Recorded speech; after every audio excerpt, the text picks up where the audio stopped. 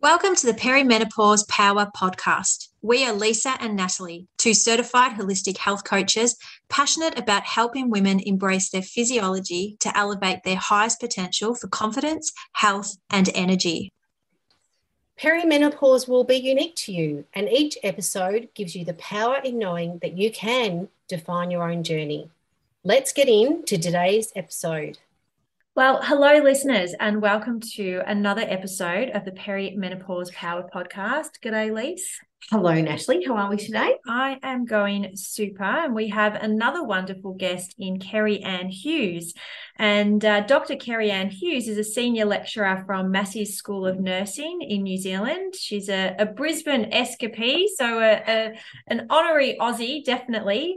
And Dr. Hughes is part of an international research team looking at nurses' experience of menopause. And I know that we're going to have a fabulous conversation. Hello, Kerry-Anne.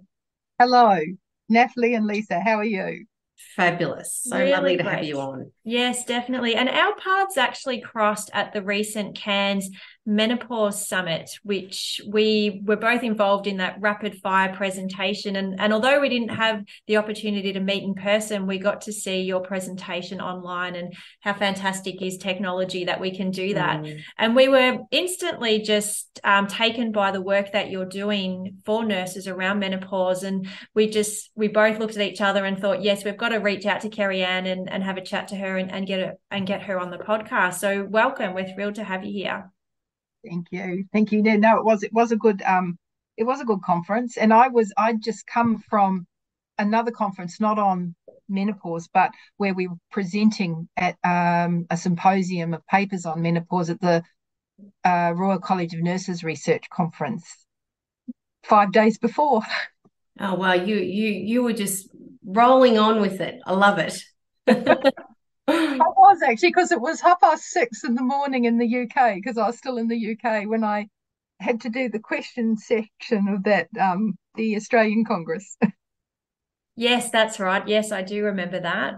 So where has the interest and the passion of this international research team in looking at nurses' experience of menopause, where has that come from, and what need has it, really started to highlight? We've been working on this for over 2 years now, and part of it's been delayed because of COVID, because COVID's impacted on a lot of research projects and stuff. But it started off with a discussion between Professor Rhonda Wilson from the University of Newcastle and Professor Camille Cronin at Essex, when they had a meet up at another conference 2 or 3 years ago. And since then, the team has built. So they included a New Zealand arm, and that's when I joined in. And then we had a Danish arm. So we've got a professor from Denmark, the University of Denmark, or Tampa, and that's Finland, and then the University of Denmark. And then we've also got Sarah from University of Southern Carolina. So we've got this quite broad, and it's quite interesting, different cultures as well, looking at nurses in menopause who are experiencing menopause, and looking at their experiences, because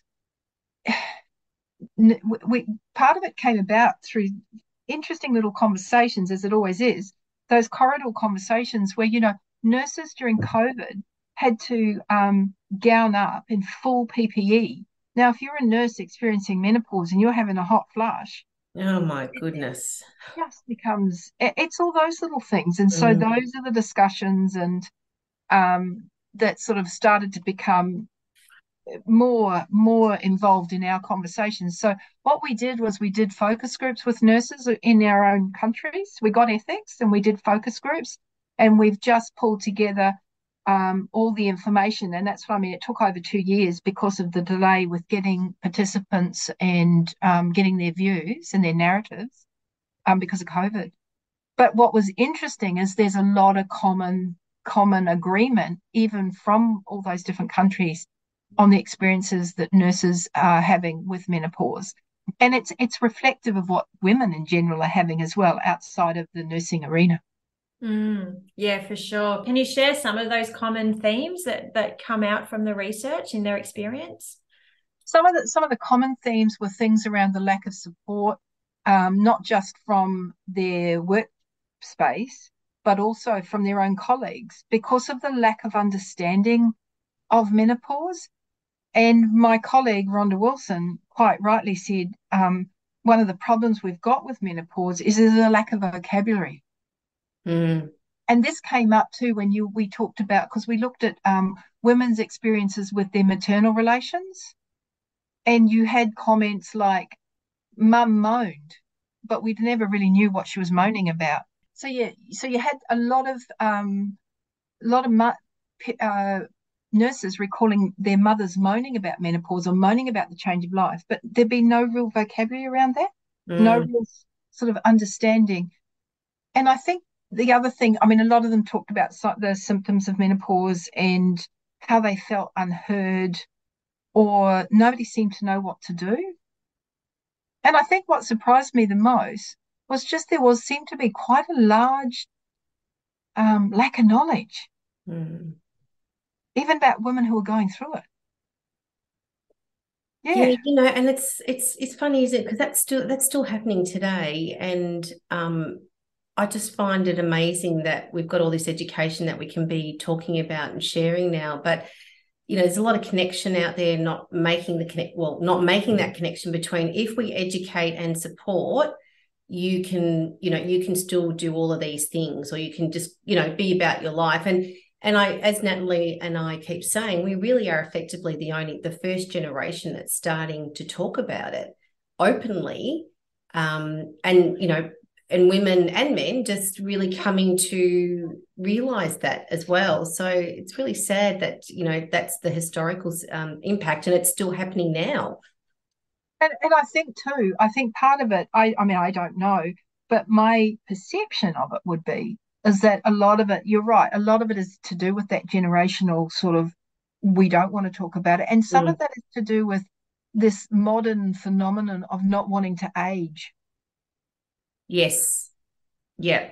When in fact, Nat and I are very strong believers about flipping that on its head, because, when you're getting, especially post-menopause, I suppose, and you've hopefully got off, around some of those symptoms, which, you can still thrive within, although, it takes a lot of convincing to a lot of women that can be the case. But you come out to another side of life, and you've still, we're living for another 30 years on top of that. So, oh my God, how exciting is it that you don't have, if you've had children, your kids, you don't have to worry about bringing kids anymore.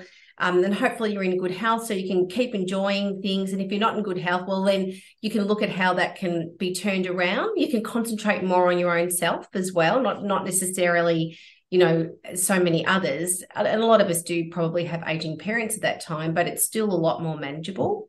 Yes. Yeah, no, I totally agree. And I think too, with aging comes wisdom. Yes, absolutely. And so yeah.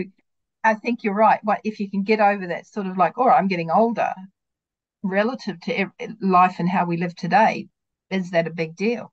And I think it is more about, I think for me, and from what I got from the women that we were talking to, the nurses, it's more about finding those ways, because it is a unique situation for most women. Yes, there are common symptoms, hot flushes, brain fog, and not everyone experiences them to the same level. Yeah. But I think it's about giving women control back of their bodies, or women taking control back of their bodies, and also coming up with a wide, what we would say in New Zealand, keti or basket of tools to manage. And it may not, for some people it will be HRT, for others it won't be. For others it might be around sleeping patterns, managing their nutrition. For some women they might end up, their hot flushes or their restless legs or their sleep issues might actually be improved with a better magnesium uptake. Yeah, absolutely. So it's coming up with that whole range of tools for women to look at and use. But you're right, it's interesting that information, there's a fair bit of that out there, but women just don't seem to be picking it up. Yeah, and we still, I'm just trying to think who we spoke to earlier in the week. Oh yes, I do remember. And we were being interviewed for some information with a partnership that we're doing, and it was a younger girl, and she really didn't know what perimenopause was. And, it still needs to get out there. And I find it frightening that women really don't know enough about their bodies, and right from that education viewpoint, and coming through. And it's like, but we tend to know, and I've said this countless of times on other podcasts, we tend to know all about our parents, our children, our husband, what's going on with them, right down to the letter.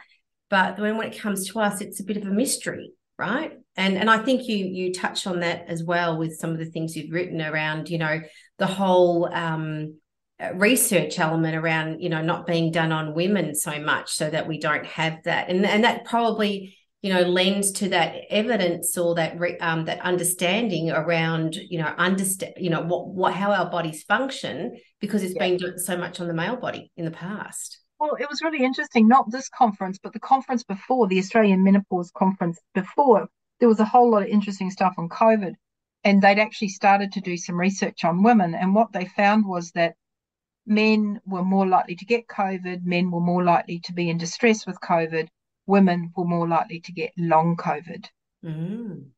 And I mean, I've sat on ethics committees for 7 years now, on the health ethics committees at my university. I did a couple of terms. And one of the biggest questions we kept asking when they came through was, why is this only men? Mm-hmm. And of course, the problem is it becomes around, you can manage variables better with men because they don't have the hormonal variables that you do with women. I mean, the space is starting to change, thank goodness. But I mean, it's the same with heart attacks, and now, like strokes, you notice that when they talk about heart attacks and strokes, women don't get the same sort of chest pain that men do. Yeah. Women get back pain, they get neck pain, they get pain in their shoulder. They don't represent the same way, so often they get missed. Mm. And drug trials are done on men. So yes. So it's changing, but it's taking a very, very long time. Yeah, absolutely. And it's that filtering down. You'll hear a research, something that's come up on the radio, so it filters down. So, which is great, but if we don't know what we don't have, do we? Because if we're not doing that research, which we're obviously doing a little bit more of now, but in the past, if we haven't done that research, well, it's not going to filter down through the, PR, advertising, education, you name it. So it's a bit scary. No, it is. And that probably blew my mind when I learned that the fact that in the past, and even today, we're still just doing testing on male rats or on men. We're not looking at women because of the volatility and the erratic nature of women. But how do you know if you're not testing on women? How do you know? It's yeah. And I think that's probably where Stacey Sims does encapsulate that in her first book, which was, women are not small men. Yes. Yes. Yeah. We love. And I think sentence. that phrase is a very good one, isn't it? Yeah. I mean, yeah. But I think to women, I think you're right. Coming from that maternal history and stuff like that, women are not comfortable talking about aging. Mm. And that is part of the problem, because often menopause is associated with aging. Yeah, but yet in other cultures, it's revered as you get older. So we need to take a lot of that into our culture, because the society that we live in, that that's also put that ideal out there that is just it's thrown in everyone's face. Even my kids. Like the other day, I was cooking. I was doing something at the kitchen bench, and I had this black puffer vest over a white wind cheater, and my eldest said, "Mum, you look really young with that on." I'm going, "What do you mean? I'm young." Like, he goes, "Oh, maybe younger." Oh, maybe I said the wrong thing. Dug himself into a hole, that one. Yeah, that's right. He was very polite. So I didn't mean it. I said, "It's all right, mate. I just, and I was telling my sister later on, we were having a fine old giggle." But it's really true. It's thrown in our faces, just, from the word dot. So it's got to change. Yeah. And we are such a visual society. That's the other problem. Yeah. We are such a visual society, and it's going to take a long time to change that. Mm. But yeah, I think one of the biggest issues is there is quite and it's a problem as well, because there is quite a lot of information out there, but there's not necessarily a lot of the right information. And one of the things we're hoping to do is the next phase of our research is we're hoping to put together a digital app based with the user groups, so with the people that we've worked with, to to find, because some of the feedback we got from the nurses was that, yes, they would be keen to have something, because quite often when women at work are experiencing a hot flush and the anxiety that accompanies a hot flush, they just need time to breathe, and they Yes. need something to prompt them to breathe. So it's that sort of thing. And one of the feedback we got was they wanted it to be simple, no more than 5 things on any sort of, you know, any sort of like screen they might see. But it is that thing of just having, and you might want to incorporate a little bit of humor or a little bit of something to soften it, but something that's going to just prompt them to breathe, and just breathing will help reduce the anxiety that comes with a hot flush. It's simple things like that. And finding the time to do that, because that was the other thing that we noticed was nowadays, which is much better for women who are pregnant or had babies, they have spaces for women who want to breastfeed. Correct. But you don't have space for women who might be having a hot flush or just need 5 minutes just to get their composure back. The best they can do is go to the ladies and hope for the best. Yeah, and then you don't know what kind of, situation or what you're walking into in the ladies either. I haven't seen very many restful rest rooms around, and I was a property manager in another life, and I can tell you it's really not one of those things that's up there from a design point of view. But who knows moving forward. But I love that you said simple, and so definitely through the work that Nat and I do, especially through our coaching, it is around bringing things back to that simple, because we tend to and I've seen it a lot, especially over the last few years, we tend to want everything quickly and overcomplicate, and we want a lot to get a solution when often we don't need a lot. It's the simple things that can really bring that solution about quite quickly. It's also, and it goes back to what you're saying, we have a society that is anti-aging and wants a quick fix. Yeah. And often it's like anything. Menopause is one of those things where you need to manage it on a day-to-day basis with little changes and seeing what works. Yeah. So that you gain control, because it's actually all about gaining control back. Yeah, yeah. And I do love that, because Nat and I have done a lot this week. We did a workshop earlier in the week this week. Sorry, Nat, I keep chatting, but it's really such a great conversation, Kerry. We talked about thriving in menopause at this workshop, and I think that there's a real piece there in relation to helping women see that they can thrive at this phase of life. But the key thing is recognizing what your symptoms are, getting on top of it, understanding that you're going to have some ebbs and flows. Like you might get on top of it and you might fall back off the merry-go-round, and then you just got to get back on. But it's really powerful understanding and knowing about it so that you can have that thriving. And what does thriving look, what do you have to see, feel, do, whatever it is, to be in that thriving state? And that's real. I think that's really the crux of it, is also switching that mindset around also. And it does come back again to what you're saying around the simple, because what you get sometimes is people trying too hard to thrive. Do you know what I mean? Yes. Like they suddenly make that a goal, when actually it's a lot of just little incremental successes. Right. Yeah, yeah. And so it's defining what that success looks like to them, or trying to get those words that don't suddenly put women into a high state of stress. Yeah, that's it, because then it becomes it becomes a chore again, or it becomes something I should do or I have to do, and you actually lose the whole substance of what you're trying to do in the first place. So yeah, that simplicity is really important. So this week is actually World Menopause Day, Tuesday, October 18th. And the theme for this year, which we absolutely love, is cognition and mood, with a core focus being on understanding brain fog and memory difficulties in menopause. And we've spoken before as well, and you've written an article about, the misconception around menopause and how it's managed and how it can sometimes be viewed purely as a mental health concern. We'd love to get your take on that and what you've seen and, become aware of around this, very important topic. The reason we wrote that was because my colleague, when they first did the literature review that preceded the start of our qualitative study, when they were trying to get it published, they kept getting told to take it to mental health journals. I mean, it did eventually get published in a really well-recognised nursing journal, The Collegian, but initially they were struggling to get it published, and it was like, why is it considered a mental health issue? This is a natural state of a woman's life. And yes, some women have severe symptoms and they can be quite debilitating, but it's not a mental health issue. And so that's where that sort of came from. And cognition and brain fog are symptoms of many things, not just when you're having a sympathetic nervous system response to something.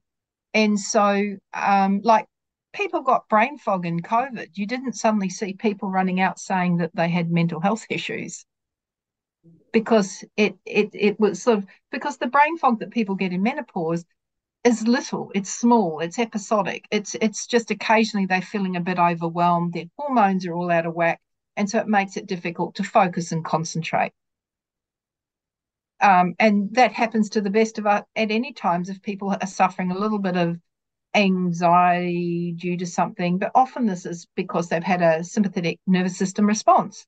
They've had a hot flush, everything just is a bit overwhelming, and things seem to be, and again, breathing just brings that down. Nutrition's another one that they can, use to. So I suppose that's where that started. It started with the fact that they struggled to get it published, and we started thinking, well, why is it considered a mental health issue, or why does it seem to be considered? And I also think part of that is in the history, because if you think about it, way back in the history, we only had men as doctors. What did women get diagnosed with? Nerves.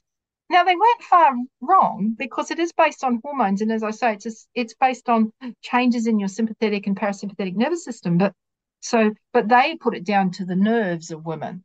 Mm. And I think that legacy in itself has caused some problems, because then that got associated with states of mental being, Yeah.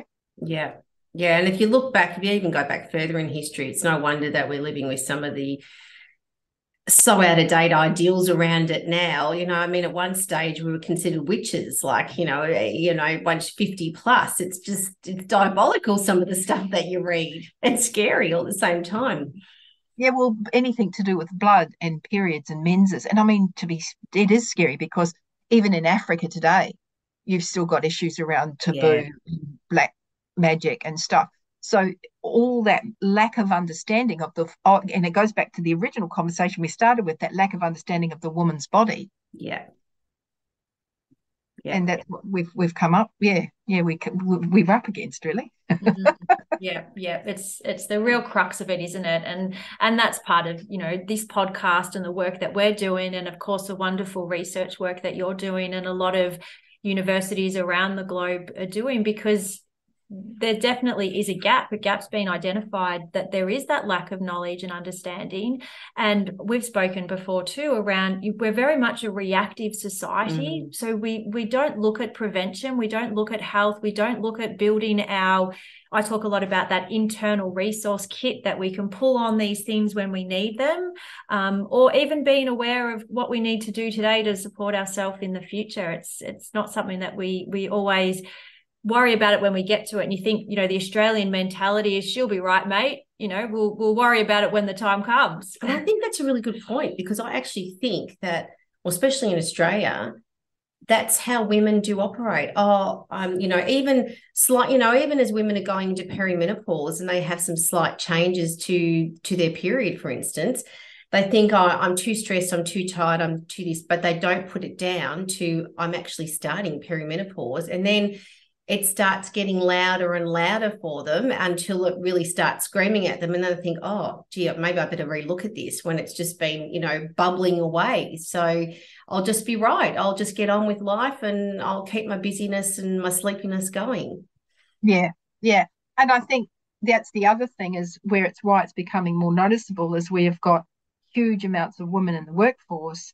And like for nursing, a lot of them are in that 45 to 65 age gap. And so you're getting a lot of women who are experiencing perimenopause and menopause that are that contribute a lot to the workforce demographics. Yeah.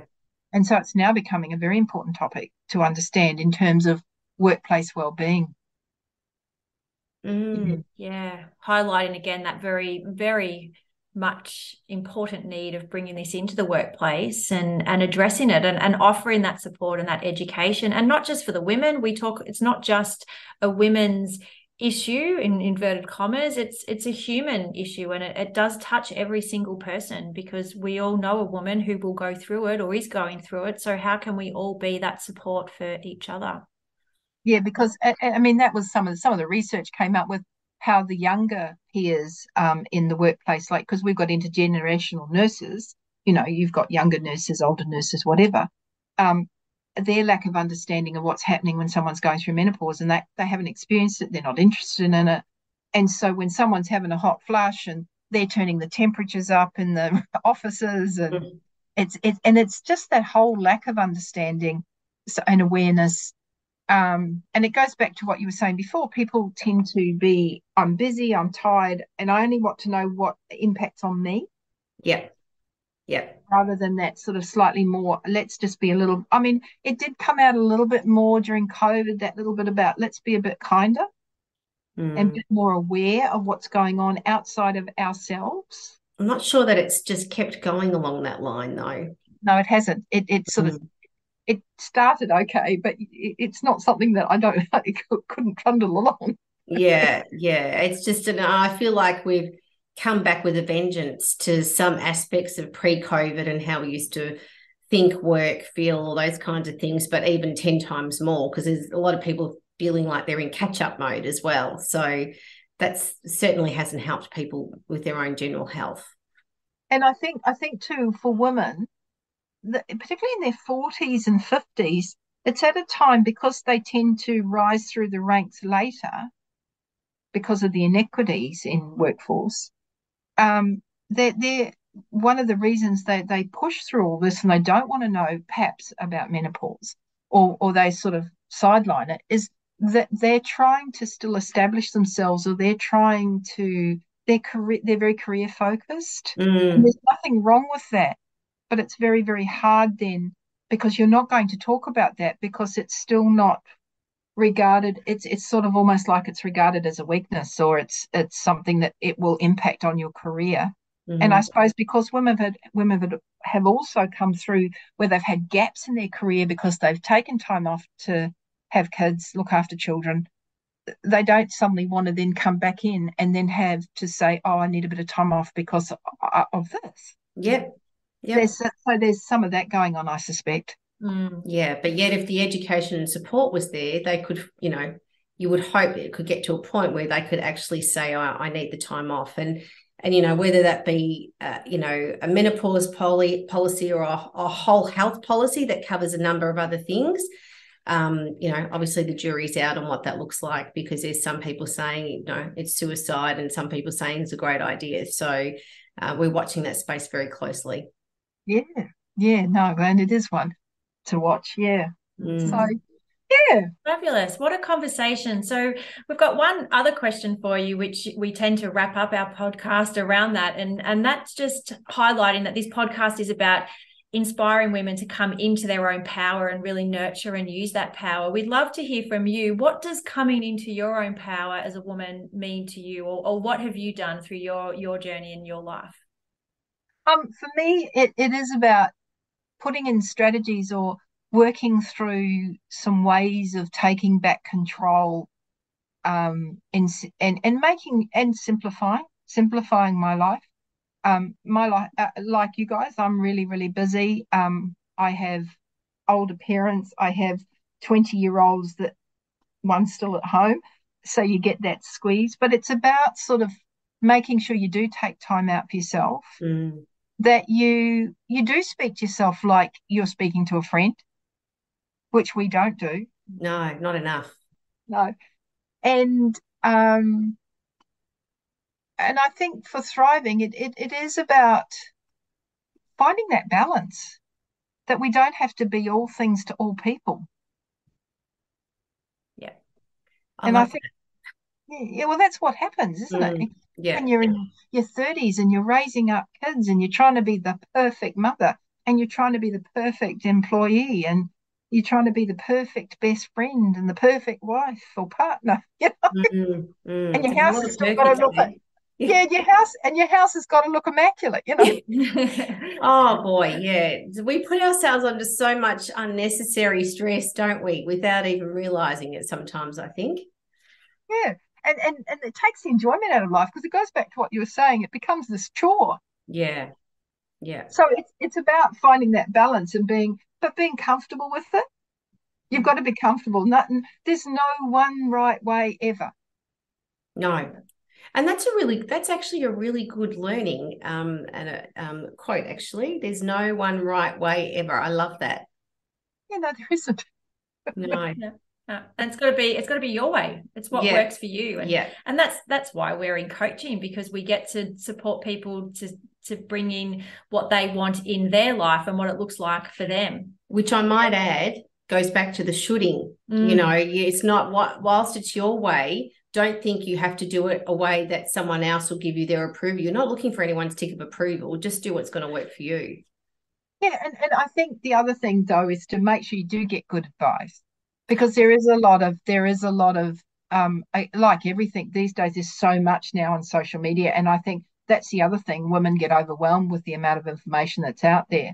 So, like, I mean, I know in Australia you guys have the Jean Hales Foundation. Yes. That's a really good spot for good evidence-based information, and that's the key really, is making sure that you're getting the information that you need is evidence-based, it's well supported, it's been rigorously researched.